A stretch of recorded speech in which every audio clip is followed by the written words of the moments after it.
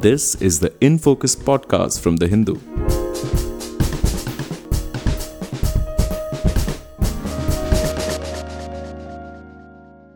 Hello and welcome to another edition of the In Focus podcast. I'm your host G. Sampath. Пополудня в 12 часов полностью был взят Bakhmut. On May 20th, Russian forces managed to take control over the city of Bakhmut in eastern Ukraine. The quote-unquote Battle of Bakhmut, as it has been called, has been raging for 9 months and has seen some of the bloodiest fighting in Europe since World War II. With Ukraine investing a lot of its resources in defending the city, the fight for it has taken on a symbolic significance. In his speech to the US Congress last year, President Volodymyr Zelensky even compared it to the decisive Battle of Saratoga in the American War of Independence. But now, thanks primarily to the Wagner Group, Bakhmut is in Russian hands. What are the strategic implications of the fall, so to speak, of Bakhmut? Is it a pyrrhic victory for the Russians, as Ukraine and Western observers seem to suggest? Whose forces, the Russians or the Ukrainians, whose forces have been degraded more by this long-drawn battle of attrition? We explore all these questions and more in this episode of In Focus, and we have with us Stanley Johnny, the Hindu's International Affairs Editor. Stanley, thank you so much for joining us. Good to have you back. Thank you, Sampath. Thanks for having me. So, Stanley, this battle has been going on for 9 months plus. Why is Bakhmut so important in the context of the ongoing war? What is so special about it in the context of in the military context? We see a lot of literature of late in the media that Bakhmut's strategic importance is so less, as if both Ukraine and Russia fought for nothing over the last 10 months. Some of the reasons listed out are Bakhmut is not a military garrison city. I mean, it's not a major population center. The pre-war population is some 70,000 people. And it's nor is it an industrial hub, etc., etc. But if you look at the course of the war, two things to be noted. One, Russia wants to take over the whole of the Donbas region. That the Russians have made it clear, many times, on many occasions. So they have taken almost whole of Lugansk. Since last September, Lugansk has been with the Russians. So they took Severodonetsk and Lysychansk in September. So since then, they have built fortifications, etc., etc. And Lugansk is with them. So Donbas region comprises both Lugansk and Donetsk. So the battle is still going on. The war is still going on in Donetsk. So in Donetsk, the remaining major population centers in Donetsk, if you look at the map, one is Kramatorsk and the other is Sloviansk. So if the Russians wanted to move on to these two regions, they need Bakhmut. So you look at it from Russia's strategic goals, military objectives. They wanted Bakhmut if they have to take over the whole of the Donbas region. That makes Bakhmut important. And Bakhmut is also at the intersection, cross-section of, all these cities in Donetsk, because there is this, highway that is leading from Bakhmut to Kramatorsk and Sloviansk. So from a strategic point of view, it is important for the Russians to take the city and then make their next move if they wanted to take, because it's been, Kramatorsk has been under the Russian radar for a long time. So that is the Russian point of view. From a Ukrainian point of view, see, Zelensky visited Bakhmut in December. He visited the front line. So he made the battle for Bakhmut as a prestigious battle for the Ukrainians. And when he visited Washington in the same month, in December last year, we saw that Zelensky, waving a flag of Bakhmut in the US Congress.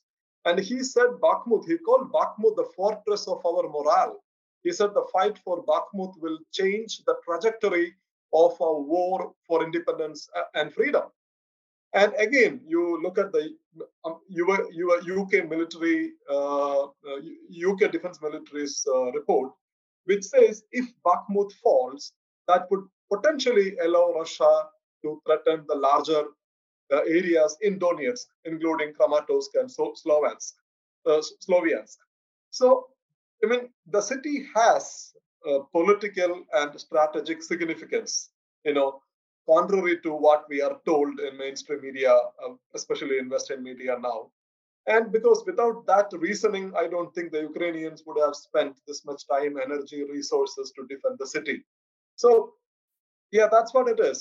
At the end of the day, a loss is a loss, irrespective of what spin you are giving to it.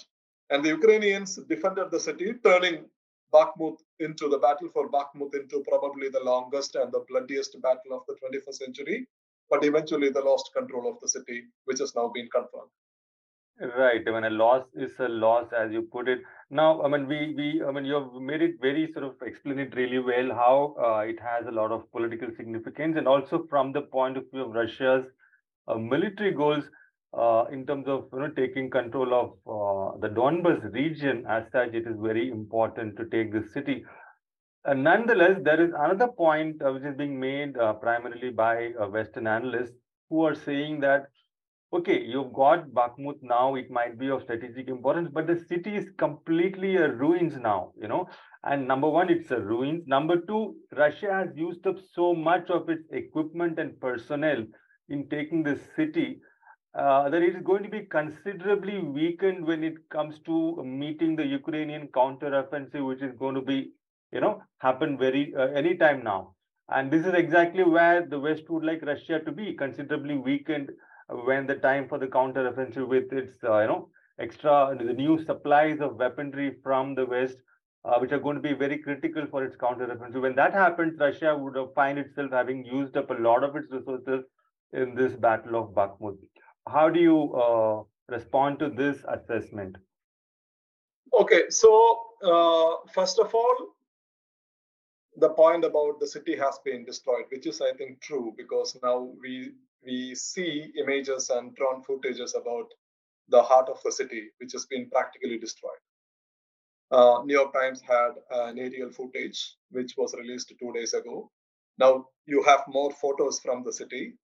But this is the tragedy of urban warfare, because we saw this in Fallujah in Iraq, in Mosul, when Mosul was liberated from the ISIS by the Iraqi troops who were helped by the Iranians and under the aerial cover of the US military jets. After Mosul was liberated, we can go back and check the photographs. The city was completely decimated. So I think this is the tragedy of modern urban warfare. So it leads to, because in Bakhmut also they fought for every inch of the city, for every buildings, for every building, for every apartment block. That basically led to the destruction of the city. And we don't know how many people are remaining in the city. It had a pre-war population of 70,000, as we discussed earlier. So yes, I think the city is in the ruins. But it also, if the Russians manage to hold the city, they can rebuild it, because I think Mariupol also, when the Russians took Mariupol, or when the Syrians took Aleppo, I'm sure you remember photographs about Aleppo, and then later on we saw Christmas celebrations from Aleppo. So the victor would rebuild the city. But it's true that the fighting, the 10 months long fighting, it is, and it is also bloody fighting. Both sides refer to Bakhmut as a meat grinder. So that has practically destroyed the city.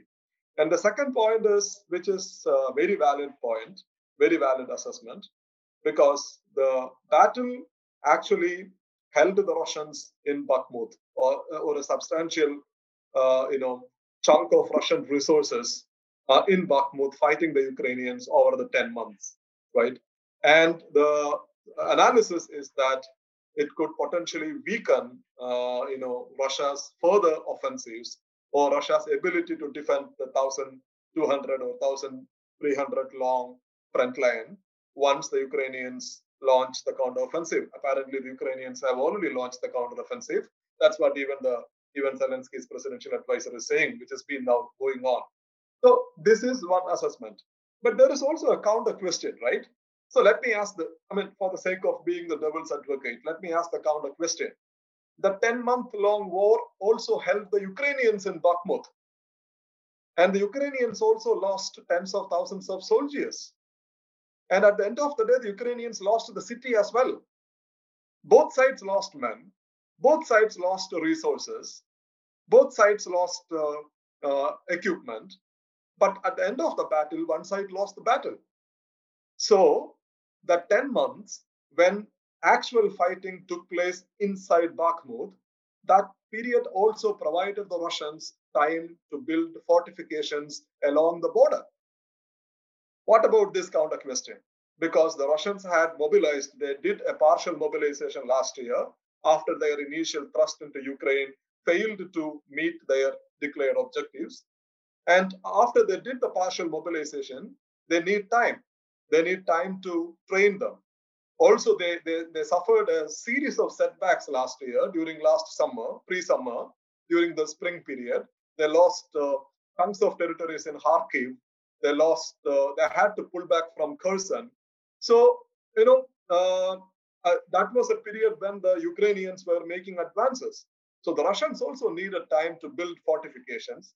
They needed time to train their own freshly mobilized troops. So what the Russians did, from their point of view, was to hold the Ukrainians in Bakhmut and destroying the Ukrainian formations inside Bakhmut, which also provided them time to mobilize their own troops and build defense fortifications. So there are these two arguments. On the one side, the Ukrainians would say that the Battle of Bakhmut would weaken the Russian capacity for further offensives. On the other side, the Russians would say that the Battle of Bakhmut provided them much needed time in the middle of a war to prepare themselves for the Ukrainian counteroffensives. So I think we need to consider both arguments. And also, another important point is that,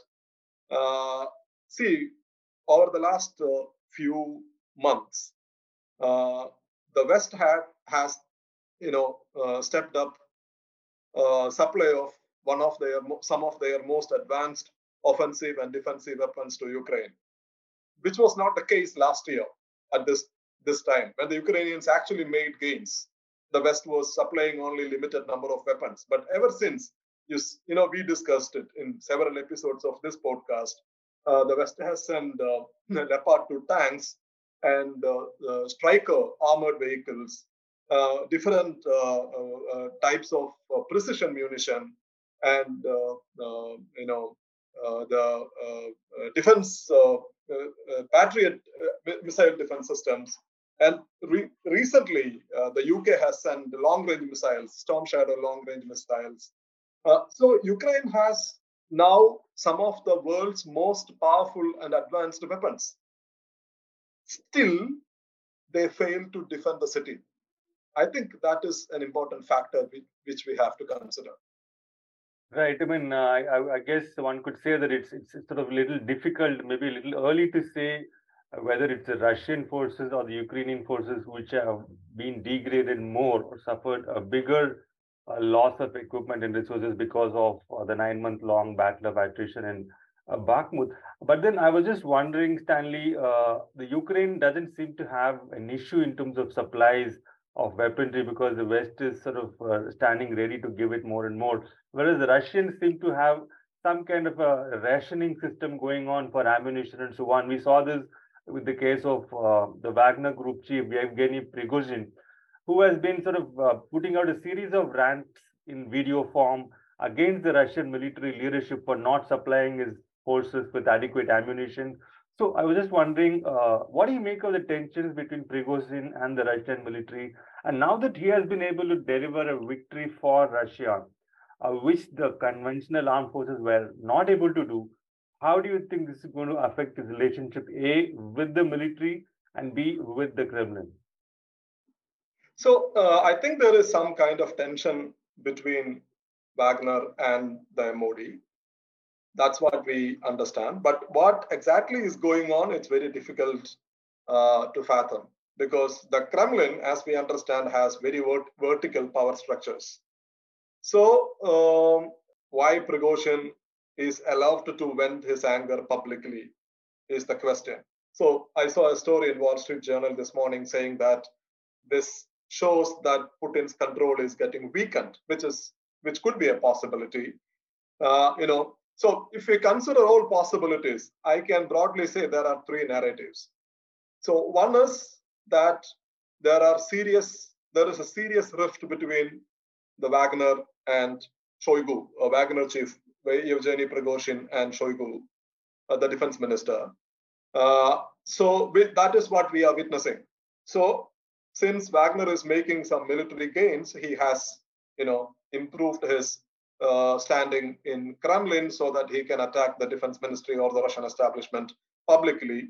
If that is what is happening, I think, yes, it is true that Putin's hold, or there are cracks in his hold, his iron grip over Russia's different institutions and armed forces. And the second possibility is that Putin is allowing this to happen because he might be allowing this competition between Wagner, which is making results for him, and the Russian generals whose actual military plans didn't succeed as per plans. That we know that now, right? Because they went into Ukraine promising a quick victory that never materialized. So then the Russians had to do partial mobilization, bring in Wagner, bring in Ramzan Kadyrov, and then change the battle plans and fight a battle of attrition, which is now going on.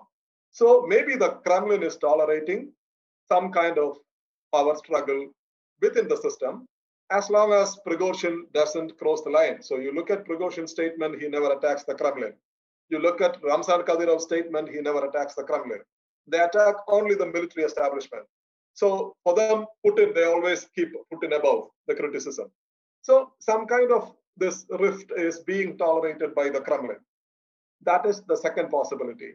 The third possibility is that it is part of an information warfare. They are sending mixed signals to the rival. When Prigozhin is attacking the MOD, he is making these videos. So he is trying to confuse the enemy, which is also possible, one possibility.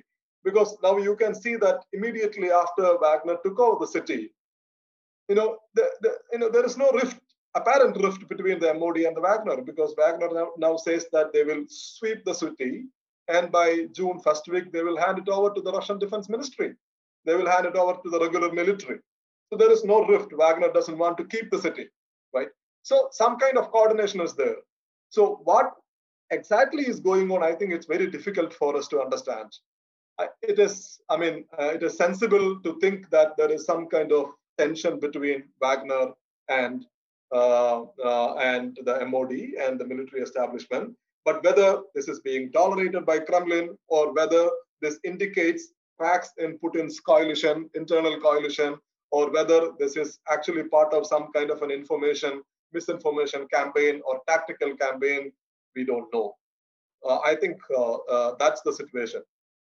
Right. When you just mentioned that Prigozhin has said that he's going to hand over Bakhmut to the Russian forces, conventional forces, and then withdraw. And I was just going to quote his precise words. He says, I quote, "From June 1, not a single Wagner fighter will be at the front until we undergo reorganization, re-equipment, and additional training," unquote. Now, it's all very well to hand over the territory to the Russian army and so on, but what has necessitated this kind of, I don't know, it seems a bit too harsh to my mind. You're saying none of them will be at the front until they undergo reorganization, re-equipment. It looks like they've been completely depleted in Bakhmut, which is is that why this kind of a withdrawal or a retreat is necessary, found to be necessary for the Wagner Group? And what could be the impact? Because they've been the most successful of fighting units. If they are going to, all of them, withdraw from the front, how is it going to affect the military effectiveness of Russian forces? So even the Russian military bloggers were saying after the fall of Bakhmut was that Russia's focus would now be on defense. Also, considering the fact that Ukraine is now carrying out their counteroffensive operation. And Bakhmut, specifically in the case of Bakhmut, Prigozhin also said yesterday that, their casualties were around 20,000, which is huge, apparently. including those who got wounded or got killed. It is understandable if Prigozhin says that they need to they need to reorganize and undertake training, because after such an exhausting battle in Bakhmut, after suffering that kind of casualties, and also they also saw in Bakhmut in recent days major reinforcements from the Russians. And the Russians also claim that what the Ukrainians did, they withdrew from the city, though some say that they are still holding on to one pocket, but mostly, effectively, they withdrew from the city. Whereas from the two flanks of Bakhmut, the Ukrainians were trying to advance. So their claim was that they would entrap the Russians. But what Prigozhin says is that now that they have taken over the city, they will clean it up and then hand it over to the defense ministry or the Russian military, who will defend the city, which would give Wagner time, to reorganize itself. And Wagner also doesn't want to keep the city, the city that they took. They don't want to keep it. They want to hand it over to the Russian ministry. So I think and the Russians also claim that the situation on the flanks have now been stabilized, but they also say, even pro-Russian military bloggers are saying that Ukraine is making major reinforcements, and even positional fighting is still continuing on the flanks. So I think, if you try to understand what they are saying, what Wagner boss is saying, is that they have taken the city. Now they will retreat from the city, focus on the reorganization, while the regular Russian forces would continue to defend the city, not just Bakhmut, but along the front line, which is now running into 1,200, 1,300 kilometers. And the Ukrainians on the other side is focusing on, they are attacking on the flanks of Bakhmut.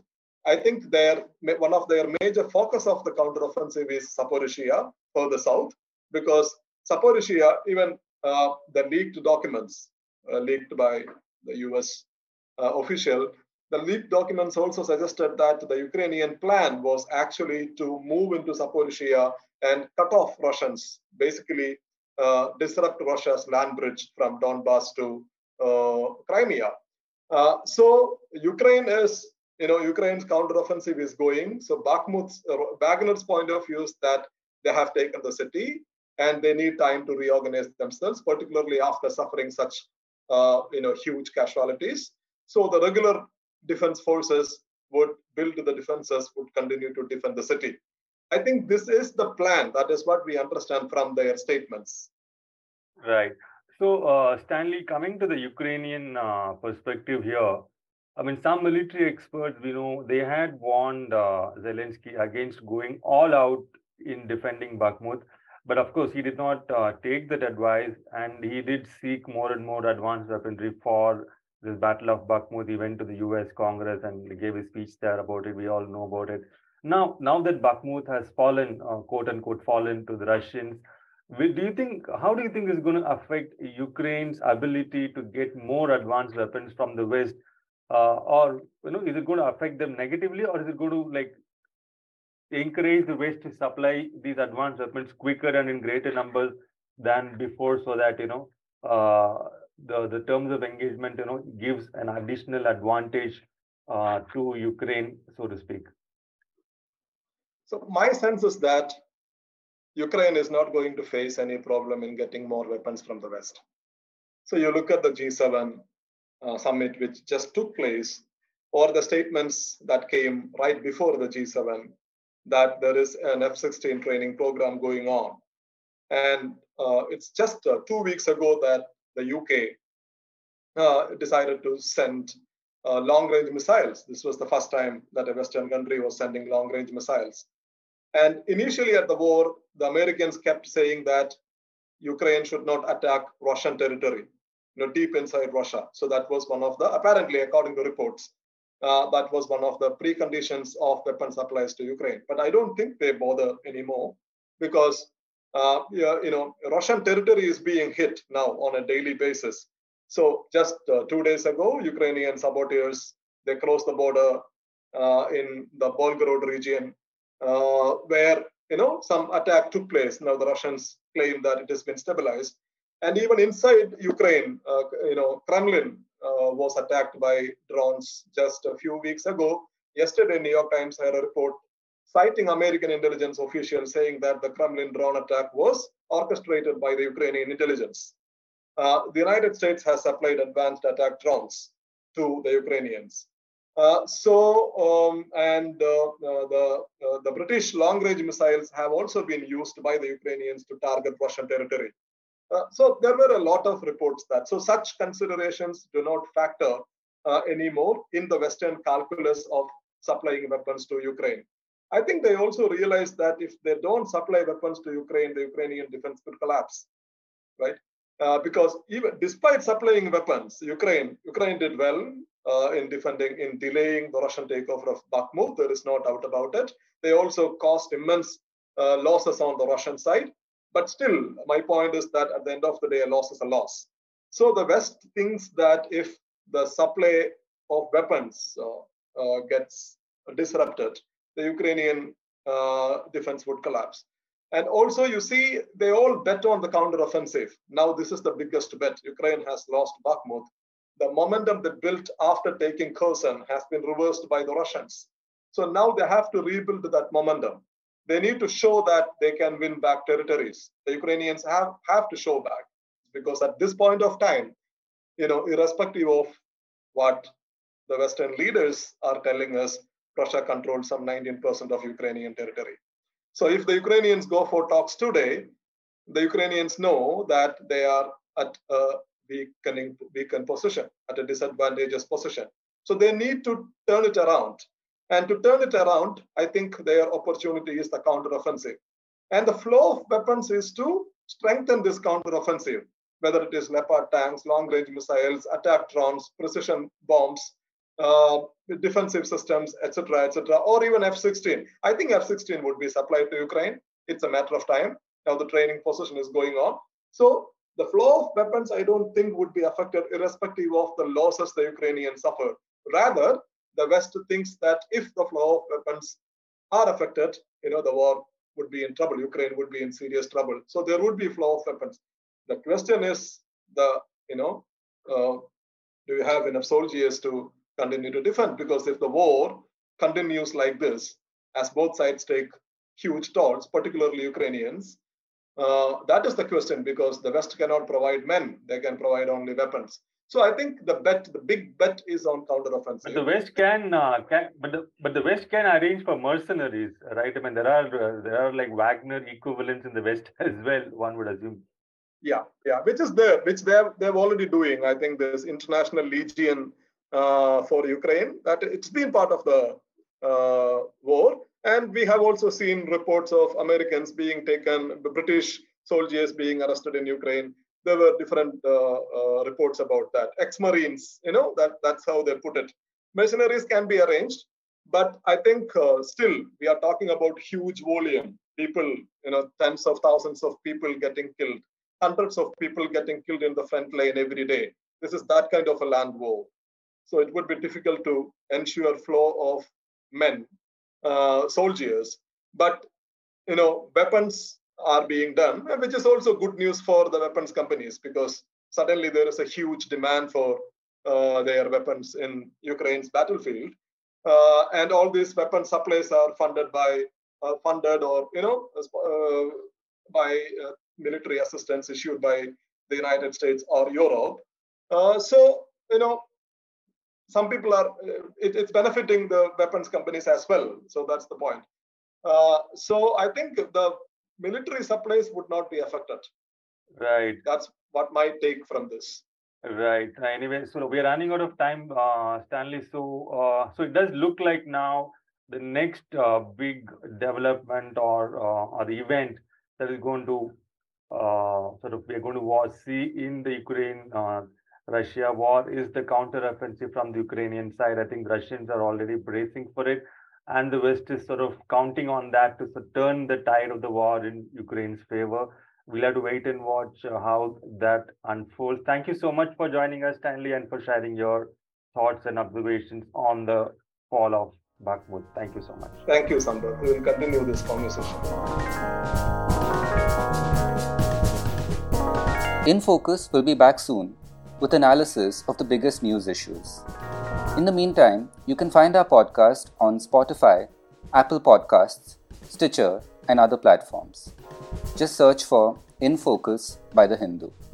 We'll see you soon.